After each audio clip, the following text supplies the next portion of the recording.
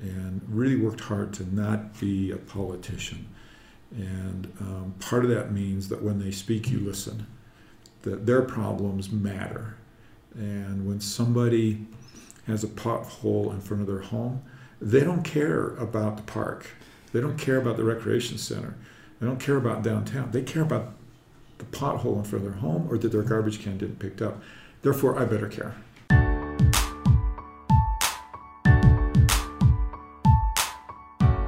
Welcome back to Walk Like Beggars. Today is probably one of my favorite episodes of the entire podcast thus far. We are here with John Curtis, the U.S. Representative for Utah's 3rd Congressional District at U.S. Congress. John Curtis proudly represents Utah's 3rd Congressional District. Before that, he was an entrepreneur. He started by selling watches. He worked for O.C. Tanner. He created and sold a business called Action Target. And then became mayor of Provo. Not only was he the mayor of Provo, he was one of the most highly favorable mayors of all time. He was selected as #1 elected official in social media, and he has the craziest sock collection you could ever imagine. Seriously, I look to him as a mentor and just as someone who I just admire greatly. Love this interview. He's got fun stories about Donald Trump and about voting at Congress incorrectly. Dive in, guys. Enjoy.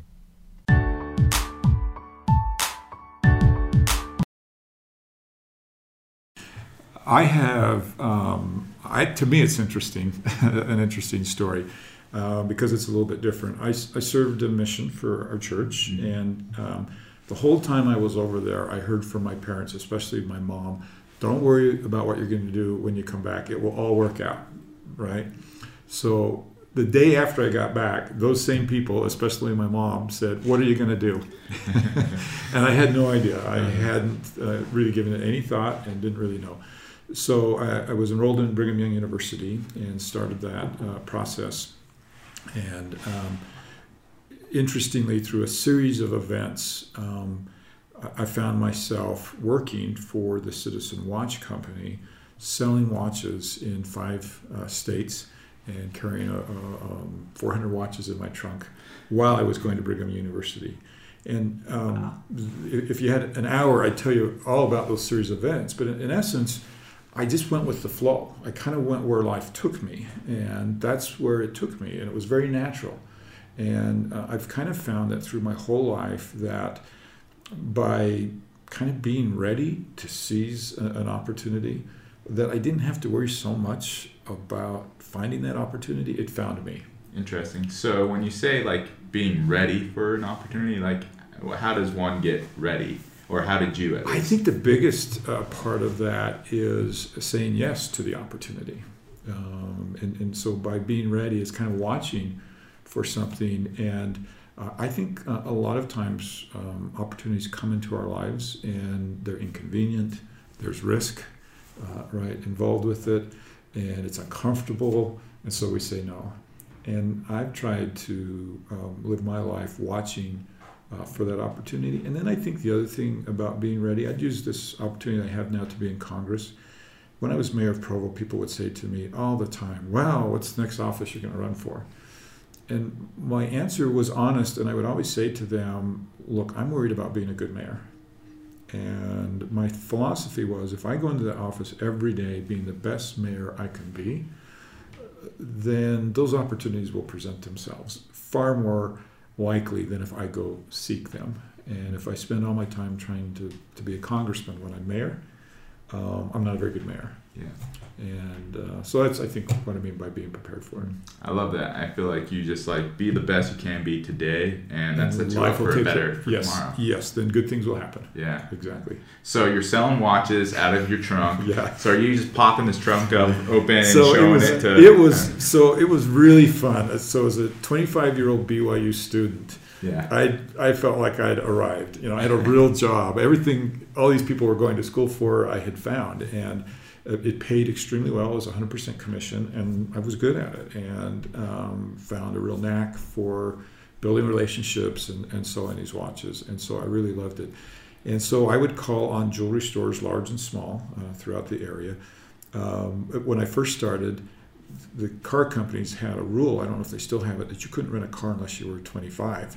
And I was not yet 25, and I flew out to Denver, which is part of my district, and nobody would let me rent a car. So I went to this place called Rent a Wreck, and they didn't care what age you were.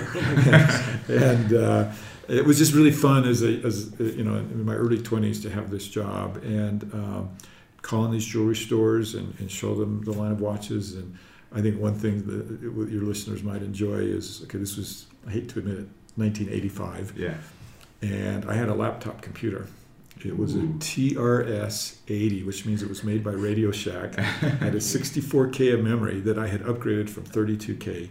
It ran on 4 AA batteries. Oh my gosh. And I would take that little laptop into the jewelry store and I'd set it on the counters, and it just bought you credibility. And I would turn it on and I would say, well, the computer says you should order, you know, this. Okay. Because nobody had that. Yeah. And it was, in a way, it was fun to be in that era where it was so easy to differentiate yourself. Mm-hmm.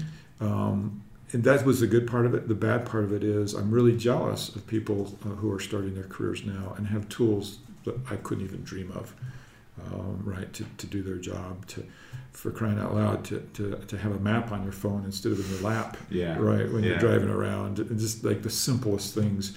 I'd drive into a town and I'd go to a payphone, call all the hotels to see who had a room and what the rates were.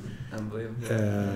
And so that part of me is jealous. Yeah. But the part of me where, let me tell you how easy it was to impress with a laptop computer, was pretty cool.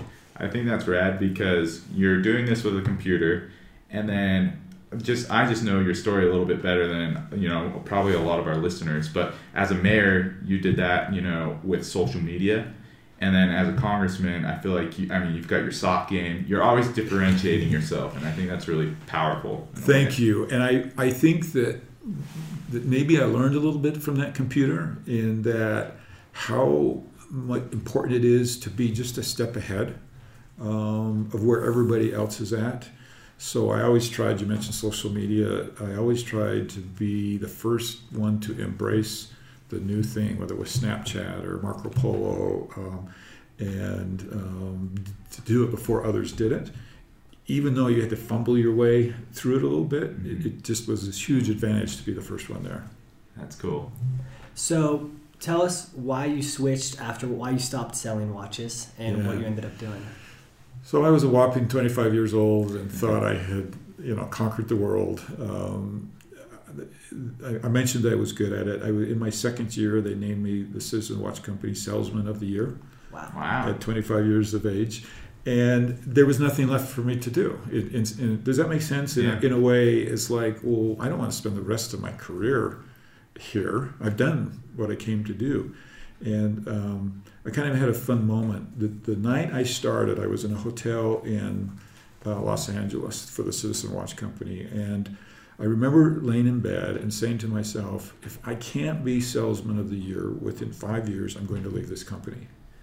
And ironically, they made me that the second year, and that made me want to leave the company. And I just felt like there was more out there, and I was really hungry for what else I could go do and accomplish. And I wasn't willing to spend my life just doing that. That's cool. So where did that hunger come from, do you think? I'm an interesting entrepreneur because I have a restlessness like entrepreneurs, but I also like a little bit more stability than the average entrepreneur. So I found, with the exception of that my attention span's about a decade, which is longer than most entrepreneurs. But I still reach that point in a career where I feel like I've done everything I can do, I've accomplished everything I do. I need a radical change. So my poor wife every 10 years knows it's coming. I'm starting over. Yeah. And I haven't parlayed it into another career that could build on the previous one. It's been a total redo, right? For instance, politics. Mm-hmm.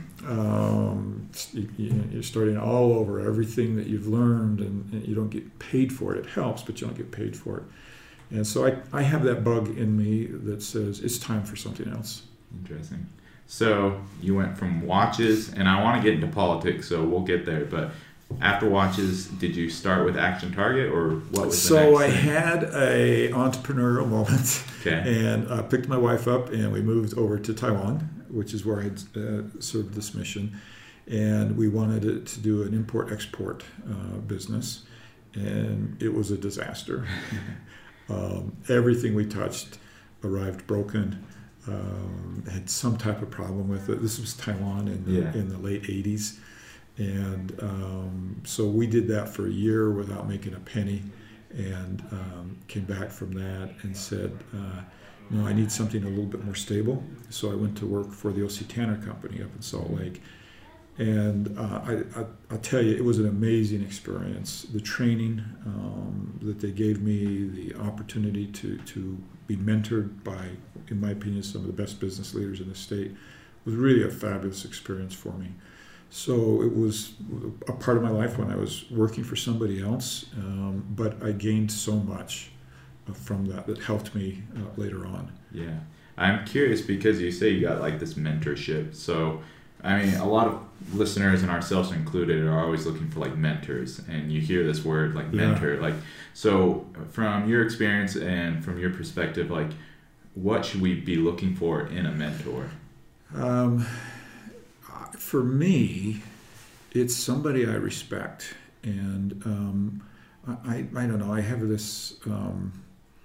When I look at somebody, I very quickly assess what they have that I wish I had, and you can find that right in almost anybody. Yeah. And I was surrounded by people that had a wealth of that I would look at and say, oh, I just really like this about them. And I had a chance to travel with them, I had a chance to work with them, make calls with them, and really glean from them.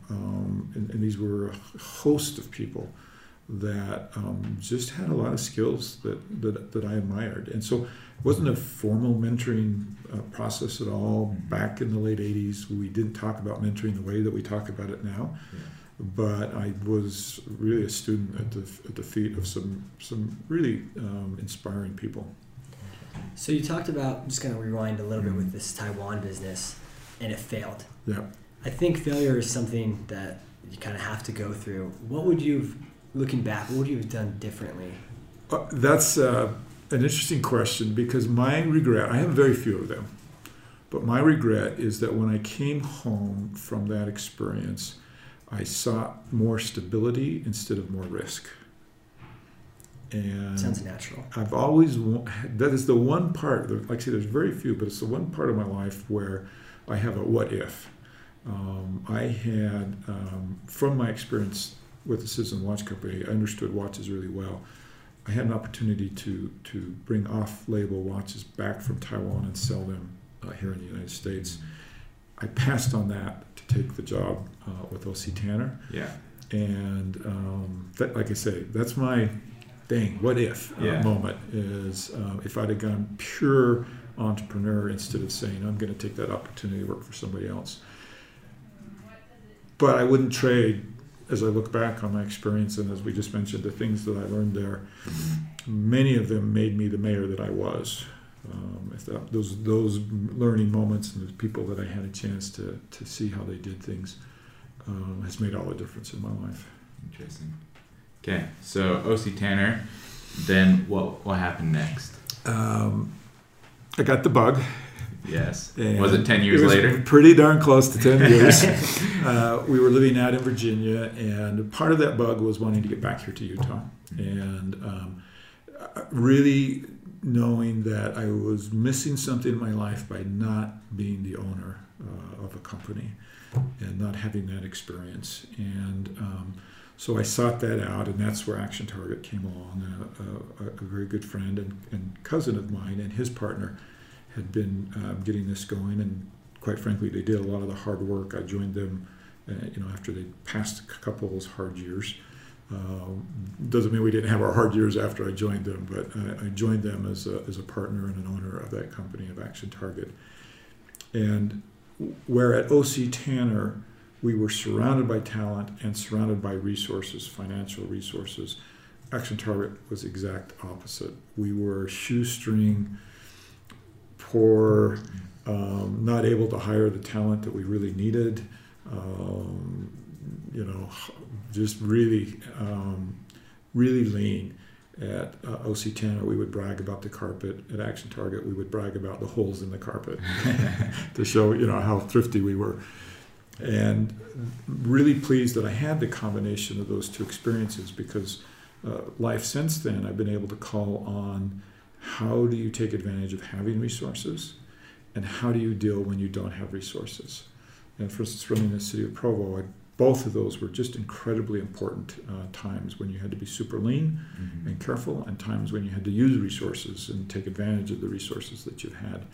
And I've always felt grateful that I had those two contrasting experiences. Yeah. Why did you choose Action Target? Did your cousin just tell you about it? Was it looking promising? I chose it because it in many ways called to me. It was a challenge.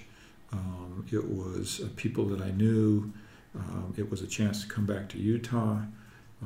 It was kind of like everything came together, and it was one of those things that, to me, as I mentioned, these windows open up, right? These opportunities come my way. I felt like it was something that had come my way.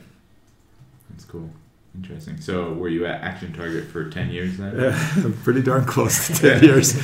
So give us a kind of a snapshot of what happened in that 10 years. We worked hard. I'm telling you, I sometimes look at people who their gift is in programming, or their gift is in something that when you go to mass produce it, it's easier. Everything we sold had to be made. Hardcore manufacturing. We had a fabrication shop, and so we would sell, we would design, we would install these shooting ranges, and then we would collect money. And our inventory costs, we had millions of dollars of steel sitting on the floor that we couldn't collect money for 12 months sometimes. And it was very, very lean. And we worked, like I said, we worked hard, and we traveled the country, and we just worked our tails off, and the people that worked for us worked their tails off. But we were able to build something that was the best, in many ways the best in the world. The equipment that we manufactured there was very, very good, and our customers were very, very well suited when they bought our equipment. And being the owners, we were able to offer the customer service and take care of our customers in a way where they really liked us. And we were able to take care of employees in a way where they were having a good experience as well. And really enjoyed it. There were lean days. I remember, as so many entrepreneurs do, flying across the country begging a customer to pay me so I could get back on the plane and come back and make payroll. And every year the bank would come to us and say, if you want your credit line, you have to put your home up as collateral.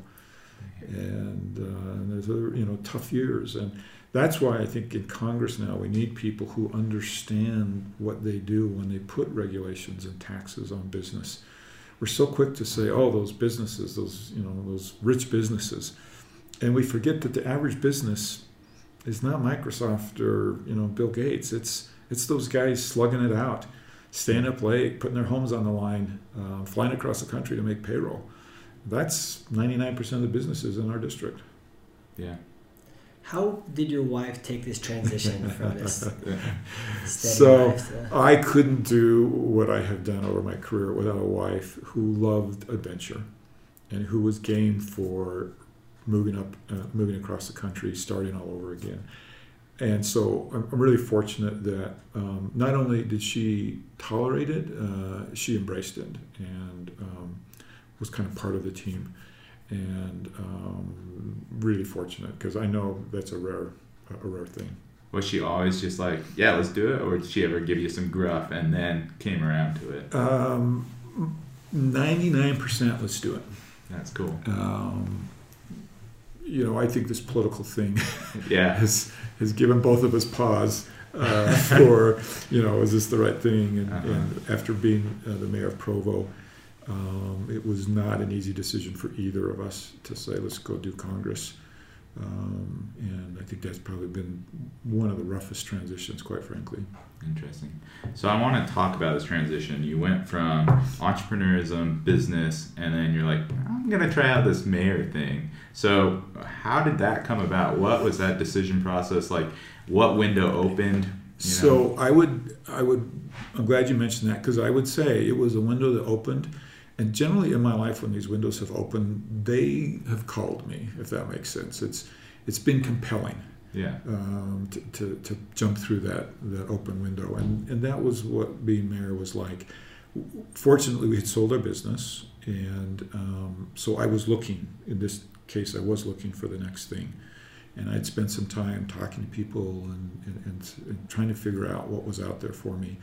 And we had not had, as a business, a good relationship with the city of Provo, and so I had inherent in me a knowledge that we could be doing better as a city, especially the way that we treated businesses, and wanted to see what I could do to make that happen. And as I look back, one of the things that was the most fun for me was dealing with businesses. Really? Yeah. That's cool. So I want to know, what was the first thing you had to do to say, okay, I'm running for mayor? After you decided I'm running for mayor, what was that first action, that first step you took? Telling people. Yeah. And that was hard. It is, to me, it's a little bit braggadocious to say, I think I'm good enough to be mayor. And it was a little awkward announcing and telling people that I was going to do that. And you tend to look at people and you can kind of see in their eyes, oh, he thinks he's, or what's he thinking that he can, why can he do this? And so that was the first step, is just telling people. Yeah, interesting. So you get elected and your approval ratings through the roof, like insane. And so I just want to know, like, what principles guided you as a mayor? Like, what guided you just as your mile markers? In many ways, the mayor that I was a sum total of those experiences that we've been talking about. The leanness, the having resources, the not knowing how we were going to solve a problem and having to solve hard problems. And then I would layer on top of that a real commitment that as mayor, I worked for the people of Provo, and they were my boss. And I hope that people perceive that I was not a typical politician, and really worked hard to not be a politician. And part of that means that when they speak, you listen, that their problems matter. And when somebody has a pothole in front of their home, they don't care about the park. They don't care about the recreation center. They don't care about downtown. They care about the pothole in front of their home, or that their garbage can didn't picked up. Therefore, I better care. Mm-hmm. And if I didn't care, I wasn't a good mayor. Just to clarify, so did you win the very first time? I did. It was a close race. It was close? It was. I ran against a former state legislator, a businessman in Provo, somebody very well respected in the community. And it was a race that I walked into election night not knowing if I had won. Why do you think you won? I worked my tail off. I worked harder, and I will always work harder than the next person.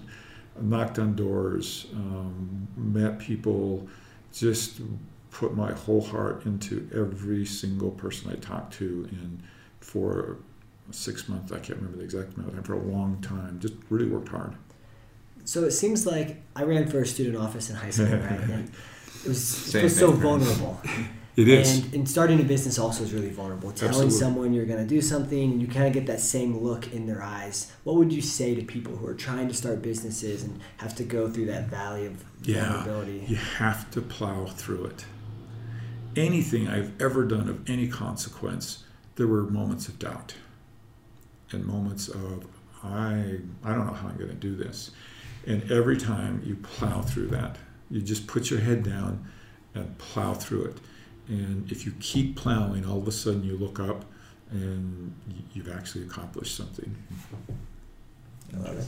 I love that. So I want to know, before we get into running for Congress and everything, what was the hardest part about being mayor? And then also, what was the best part about being mayor? The hardest part was I did not have enough time to do everything I wanted to do. I literally loved every minute of it and every part of it.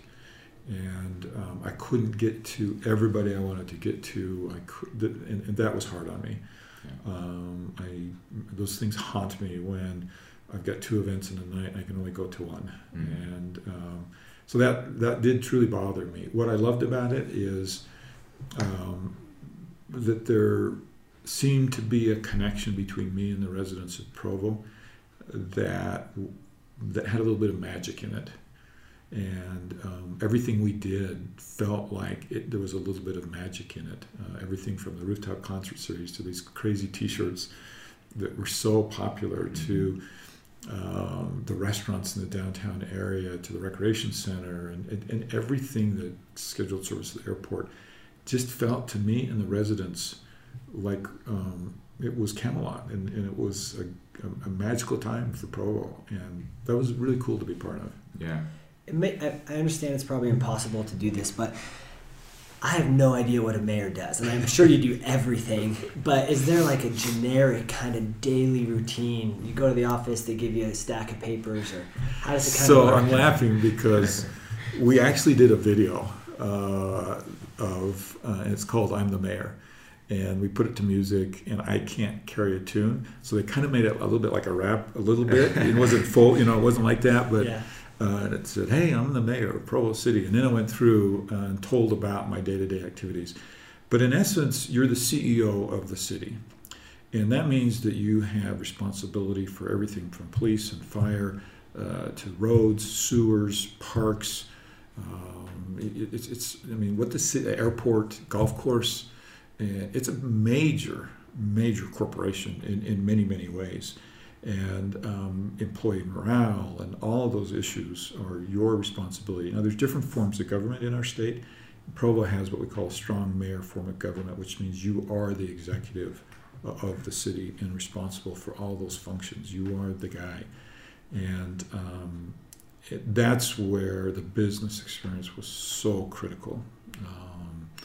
Understanding employee morale, understanding decisions. The very first thing that happened as mayor is it was beginning of 2010. We'd just gone through that terrible economy. Mm-hmm. People call it the worst economy of our lives. We had to cut massive amounts of money out of the city budget. Well, guess what? My experience in that lean environment at Action Target was exactly what was needed. We had to lose some of our great employees. Well, I had done that before. I had experience with it. And I don't know how I would have navigated that without that experience. So how long were you mayor? 8 years. And then how long after did you decide you wanted to? I had, it was a very hard decision for me, but I decided not to run for a third term as mayor. It was pretty close to that 10 years, right? Yeah. I felt like I was overstaying my welcome and my magic, if that makes sense. That if you push those things too long and too hard, and it was time for a fresh pair of legs. So I'd made the decision not to run as mayor, and then suddenly Jason Chaffetz announced he was not going to run. Being the mayor of the largest city in the district automatically put me in a little bit of a spotlight of people saying, hey, are you going to run? So it started this very intense evaluation on my part of, is that the right thing for me to go do? And made that decision while I was still mayor, but finishing out the end of my term. So what did you evaluate in yourself that you just said, finally, yeah, I'm going to give this a shot? I had a lot of interaction with Congress as a mayor, and I wasn't impressed. It was not a job that appealed to me. Why not? So the mayor gets to do things, right, and run a city, and you're right there with your residents. And Congress, gosh, let's admit it, our approval rating nationwide is 13%. We're not well respected. We're dysfunctional in many ways. It just did not appeal to me. And so I kind of started at it from that perspective of, no, I'm not going to do this. And but I approached it with an open mind, and there was a very pivotal moment when I just knew that I needed to go do this, and that it was very important for me to try. That happened as mayor, and it never was a feeling of you'll win. It was a feeling of you must go try this, and that window opened, and I was supposed to jump through it. So was the process for being elected a congressman similar to what you did to become mayor? No, and it was terrible. One of the worst things I've done was my first campaign. So I've come off a high of being mayor where I'm respected and had 8 years of proving who I was. And you jump from that, which is nonpartisan, into a partisan world. Issues that I had not explored or really thought much about are all of a sudden you're expected to be an expert on and be in tune with the district about how they feel about it. And I was not. And I had not been your stereotypical Republican and was suspect to many because of that. And then that interlaced with about $800,000 of out-of-state money that came in specifically with negative ads targeted at me. I still remember like a mailer with like I think your face and Hillary Clinton's yes, together. And one came out with Bernie Sanders. Yeah, it was amazing. And it was about $800,000 in 3 weeks that was spent. And at the time, it felt like everything that I had accomplished as mayor was being taken away from me. That reputation, that magic, that we had done something special in Provo. It felt like they were taking that away, and it was very, very painful. It was frankly, a dark point in my life wow, what have I gotten myself into? Let's face it, in Provo, everybody wanted me to be successful. In national politics, at least half the people want you to fail. And so social media has been a real challenge because every time we put something out on social media, you got a dozen people who only want to spew yuck. It makes it a very difficult challenge to communicate through that same medium that we were so successful at in Provo City, because you've now introduced all these people without good intentions, where in Provo, you had people that disagreed with you, but there was almost always good intentions. Yeah. So you mentioned this is like a dark time, all this negativity that's coming your way. How did you get yourself through, and just in general, like dark times, how do you get yourself through that? Yeah, plow through it, right? You put your head down and plow through it. I was committed. I'd already made the decision. There was no backing out, although I will tell you, in hindsight, if there was an easy way out, this time I would have taken it. But you put your head down and you plow through it. Did you get the same looks when you told people you were running for Congress? It was a little different because I'd had the experience as mayor, and people knew me as somebody who had some success there. So it was a little different this time. So how many people did you run against? I forgot. I'll bet there were roughly a dozen Republicans, and then once I made it through the primary, there were close to a dozen other candidates too, wow, from independents to Democrat Party and Libertarian Party, and they were all there. So was the race results, because you obviously won, was it as close as your first mayoral election? I actually did a little bit better than that. It was too close for me. Yeah. In the political world, they say it was a good win. Mm-hmm. But for me, unless it's massive, it's not a good win. Yeah. Why do you think you won? So those who were helping me and advising me were stunned. I had some people actually from out of state help, and they didn't get it. They were sure when they saw the $800,000 of come in against me that it was over. And what they learned through some surveying is that the 8 years of being mayor couldn't be undone with a flyer that landed in somebody's mailbox. I had gone to too many Eagle Courts. I had gone to too many schools in my pajamas to read to elementary kids. They couldn't undo that. It felt like it was being undone to me, right, in the middle of it. Mm-hmm. But the reality of it is they couldn't undo that. And that the 8 years of laying that groundwork of who I really was I think is what pushed us through that. So you came into Congress at an interesting time, and I know your first month was kind of a whirlwind. So Yeah. do you want to like just share a couple of insights and stories from that first month?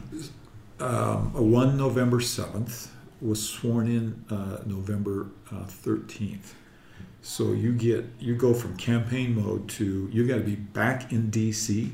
I actually had an interesting meeting with Paul Ryan where I said, hey, can I wait till January 1 to be sworn in because I want to finish my term as mayor? And he looked at me and he laughed. He said, no, I need you back here. And so sworn in November 13th. Within 10 minutes of being sworn in, and let me just stop for a minute to say, one of the coolest experiences of my life was being sworn in. Imagine being on the House floor, Paul Ryan up there, raise your arm to the square in front of 430 or so colleagues, and then up in the gallery I had my wife, every one of my children, their spouses, and my siblings, and it was a really cool moment for me. But then they handed me a voting card 10 minutes later, and I'm voting. Good.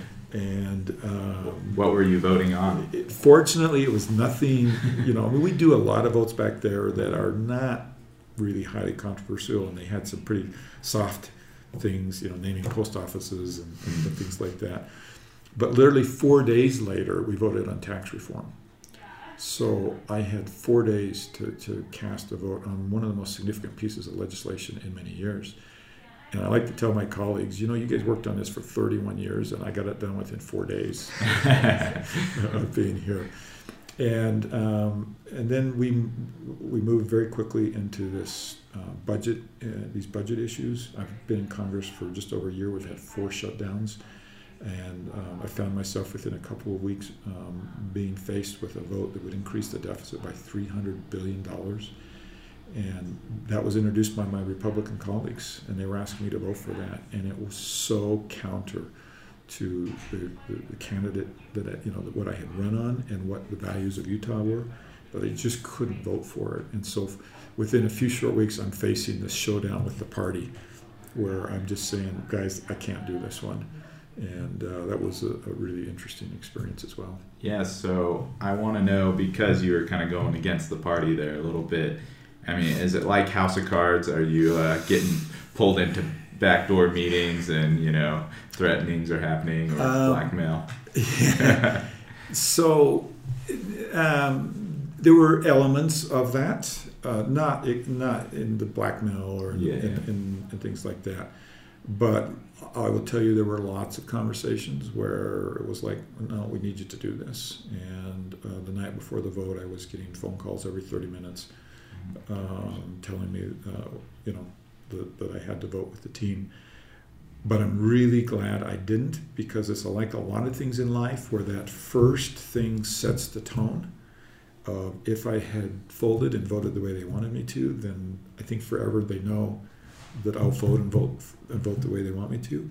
And because I didn't, I've not had that experience since then, if that makes sense. And so I think in many ways that was more pivotal than I knew when I made that decision, because it set the tone for the fact that I'm going to have my own mind. So once again, you did it with being a mayor, but being a congressman, what does your day-to-day look like? Is it just a series of, getting calls? Yeah, is that video coming out? Or? Yeah. I would like to do the video, but I'm not quite sure how to do it. The reality of it is I have this dual life. And I have a life in Washington, D.C. and a life in Utah. And they are absolutely 100% different. I have a different bed. I have a different set of clothes. I have a different staff. I have a different office. I have a different routine. And then I come to Utah.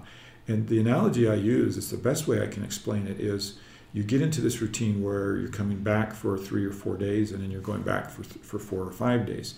And when it's time to go back, it feels like somebody has grabbed you out of a dream. It's a very vivid dream, and said, no, here's your new reality, right? And there's your new office staff, here's your new set of clothes, here's your new car, everything is different than it was 30 minutes ago. And then you just get used to that and the time zone, and they go, time to wake up, and they slam you into this other reality. And the only thing that's the same is the briefcase I carry back and forth, right, between the two places. So the days in Washington, D.C. are centered around probably at least three major activities: voting, meeting with constituents and hearing their issues, and committee work. And those are three major functions that I do back here. Back in the district, it's we don't have voting. That's why we're able to come back home. But it's meeting with constituents. It's dealing with issues in the district and spending time. Town hall meetings, we've gone crazy. We did over 100 in my first year because we really wanted to prove that was one of the differences about me, that differentiator is that I will be here with you. I will be accountable, and really have enjoyed those town hall meetings. How much time do you spend in DC versus Utah? Like, what's that ratio? If I had to pick a ratio, I'd probably say it's probably 2/3 DC, 1/3 here. The reason it's hard is there's different phases. You go through phases for a while where you're probably coming back 3 out of 4 weekends for 3 days, maybe 4. And then we have a summer recess in August where we're here the whole month. This week, I've been in the district the whole week. But I think overall it's about 2/3 in DC. Cool. So my dad has asked me to ask this. Apparently you've been in Air Force One? I'd been in Congress just 3 weeks when President Trump announced he was coming to Utah to rescind the Bears Ears Monument. Tons of controversy surrounds that, and we won't take time to go into that. But on the way home, I was invited to fly on Air Force One. So after just 3 weeks of being in Congress, I found myself on Air Force One. And the president came back and greeted us. If you've seen the movie Air Force One, it's exactly like Really? that. Yes. So we were in a room, and there was a conference table in the middle. It was the delegation, and we were all sitting around talking. The president came in. We chatted with him for a minute. And then just as about 20, 30 minutes out from D.C., we were invited up into his cabin to land with him. So there I am, sitting in a room, I would probably guess maybe 15 by 15 with the President of the United States behind his desk and other members of the delegation. I've been in Congress 3 weeks, and everybody's doing all this small talk, and I'm sitting there with my eyes, like just huge eyes, and I looked out the window, and I see the Washington Monument as I'm looking out the window. And there was a little lull in the conversation, and I said, Mr. President, you got to understand, I'm in Air Force One with the President of the United States. How cool is that? I don't care what you feel about Trump. You've got to admit that's a surreal experience. So he said, come here. And he made me come stand behind him, and then he said, somebody take a picture. And so I had this picture of me standing next to the president. And a few minutes before this happened, he says, hey, who wants a Diet Coke? I don't really drink soda, but the President of the United States offered me a drink. I'm going to take it. Yeah. So I'm standing there with my Diet Coke, and he's got his Diet Coke on the table. And we both happen to have red ties and white shirts and navy blue suits. And there I am standing behind him. And so I carry that picture on my phone and share that with people. And it was a very surreal experience. That's awesome. So I know like presidents have weird food restrictions or things on there. I'm curious, did he have like, Big Macs and fast food that everyone talks about? There were no Big Macs. It was a delicious meal, but one of the little souvenirs. We were all looking around for souvenirs, right? And okay, is this nailed to the wall? I'm going to leave it, right? It's not nailed to the wall. I'm taking it. So he has one of his signature things are M&Ms. So he has these M&Ms packaged in his own package with his signature. It's not his original signature, but on signature of it. So I grabbed one of those and I have that on my bookcase as one of the few things that wasn't nailed down. That's cool. Well, as we wrap up, we kind of like to do a little popcorn questions. Just a couple really kind of silly, casual, fun, small ones, and then we'll kind of close with like one or something. Yeah, one final thought. I guess I can start. Yeah. So, Mayor, 8 years. If you had to go to one restaurant in Provo. No, I'm not going to do it. This is like asking which is my favorite kid. I love all my kids. I seriously. Okay, how about the last restaurant you ate at? Guru's. Okay. What'd you order? That cilantro lime quesadilla and the salmon. That's my hardest decision. But love it there. Yeah. Cool. Nice. Favorite pair of socks? So that's a little bit like asking my favorite kid too, but I will tell you this. I remember the first pair of socks I bought that wasn't black or navy blue, And I bought them up at Macy's. I walked through, and they were on a sell rack. Nobody would buy them. This was long before people were wearing colorful socks. And I thought, that would be fun because they're on sale. So I bought them. I still have that pair, and I still wear it today. And because it was my first, those are my favorite. That's awesome. What's the design for them? They're stripes. Okay. By today's standards, only somewhat loud. Yeah. But just a lot of fun memories with those pair of socks. Love it. Are you in the middle of any TV shows on Netflix or Hulu? Yeah, I'm in the middle of about 6 different series. So I watch West Wing. I like that. My wife and I have started Designated Survivor. I like that. The one with the guy when they blow up. Yes. Oh yeah. Yeah. I started that too. To be honest, House of Cards is a little dark for me. Yeah. It's kind of heavy. So when I watch TV, I'm always looking for something that lightens me up a little bit, and that one's a little dark for me. We love this is a regular network, but Big Bang. That's my wife's favorite. Okay. So we back in my first campaign when I ran for mayor, we started this habit of, it was our stress relief.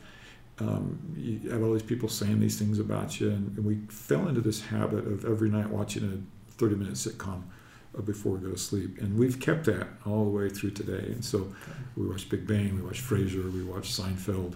Nice. For a long time, it was Everybody Loves Raymond. Great stuff. Yeah, love it. Okay, I want to know the funniest moment as a congressman. So, do you have time for a little longer explanation? Yeah, we'll dive in. All right, so I'll tell you, but you can't tell anybody. Okay. Because it's a secret. We'll just mute the mic. I don't tell very many people this. So you remember I was getting the pressure on that budget vote. And when it came time to vote, it happened to be 3 o'clock in the morning, and the way that things wound up. And I walked into the chambers to vote, and normally it's a buzz. It's 435 people talking and moving around. And I walked in, they'd already started the vote, and it was deathly silent. And what had happened is all the Republicans who were going to vote for it had already voted, and it wasn't enough to pass. The Democrats who would vote for it were waiting to vote because they wanted to prove to the Republicans that we needed their vote to get it passed. I had decided not to vote for it, so I thought, oh my gosh, I do not want to be lobbied anymore. I got to go hide for a few minutes while this drama is playing out. Earlier in the day, I had noticed that there was a C-SPAN TV in the men's room right next to the floor where we vote. So I thought, great, I can go into the restroom, I can watch what's happening on C-SPAN, and then run in and vote just last minute so they won't lobby me. So I was in the restroom, and I thought, ooh, what if they come in here, and now this is even worse, I'm cornered, right? So I noticed that I could be inside the stall and still see the TV, right? So I went in a stall, and then I'm thinking, I'm in a stall, let me do what you do when you're in a stall. And I won't go any more graphic than that, but I started to do my business. And the speaker decided that he was going to catch the Democrats without having voted. So he hammered down the mallet and started to close the vote. And there I was in the stall doing my business with seconds to go vote. So just like in the movies, I'm come running out of the stall, I'm tucking my shirt tail in, I'm doing up my belt and trying to get it in there to vote. And I'm running the House floor and my suit jacket's caught in my belt. You know, it's exactly like the movies. And there's these little polling stations where you put your voting card in and vote. And the very first one I came to, there was a gentleman in front of it in a wheelchair. And I just said, I don't care, this is too important. I threw my card in over the top of him and he said, hey, what are you doing? And it distracted me. And so I hit yes. It was kind of muscle memory because most of what we vote on, I hit yes. And I realized with this horror that I had made the wrong vote. Oh, no. And so the way these machines work, if it's in the early time of voting, you can actually change your vote. And so I hit the no. And I go, no. And I'm just pushing this button, no. And it wouldn't change my vote. So I had to go down into what's called the well, which is down in the bottom in front of everybody, fill out a card, hand it to the clerk, and as I'm sneaking out the door, he reads over the microphone, Curtis, Utah, change his vote, no. And I snuck out of there, caught a plane and came home. That's amazing. That's awesome. Cool. Well, we should probably wrap up. Yeah. I think. So we like to ask one final question, Sure. and then we'll wrap up. Yeah, I can go first. One book for these people that are on the precipice. What book would you recommend? Wow, one book. One book. I don't think that thing exists. That would, when you say, you're talking not necessarily for Congress, for business. Not even Just for live. just people who want to, kind of step into the dark and take a risk. Business, politics. So, I would tell you probably one of the books that was most influential for me was a book by the chairman of GE, Jack Welch. And I'm struggling to remember the name of it, but it talks about his business principles. And it was very influential on me. I read it back when I was at Action Target. It talks about things like, you're really not doing anybody any favors when you keep an employee who's not doing well at his job. One of the best things we can do if we truly care about them is move them on to the next phase or to something else in their life. And I'll tell you, as a young businessman, it was so hard to transition people when they weren't doing a good job. And things like that in the book, and the way he set goals, and there were just a lot of things Jack Welch did that were very influential on me as a young entrepreneur. Awesome. Okay, my last question is, what's been the greatest failure in your life, and what did you learn from that? Oh, wow. My greatest failure. How long do we have? Holy cow. I don't think too long. I think that it's not one thing, but it's an attribute, and that is the inability to enjoy the moment.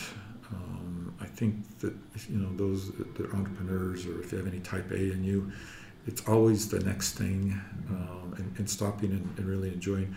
My wife has the ability to enjoy the moment, and she's forced me into that a lot. A lot of the vacations we've taken and things like that have been because of her.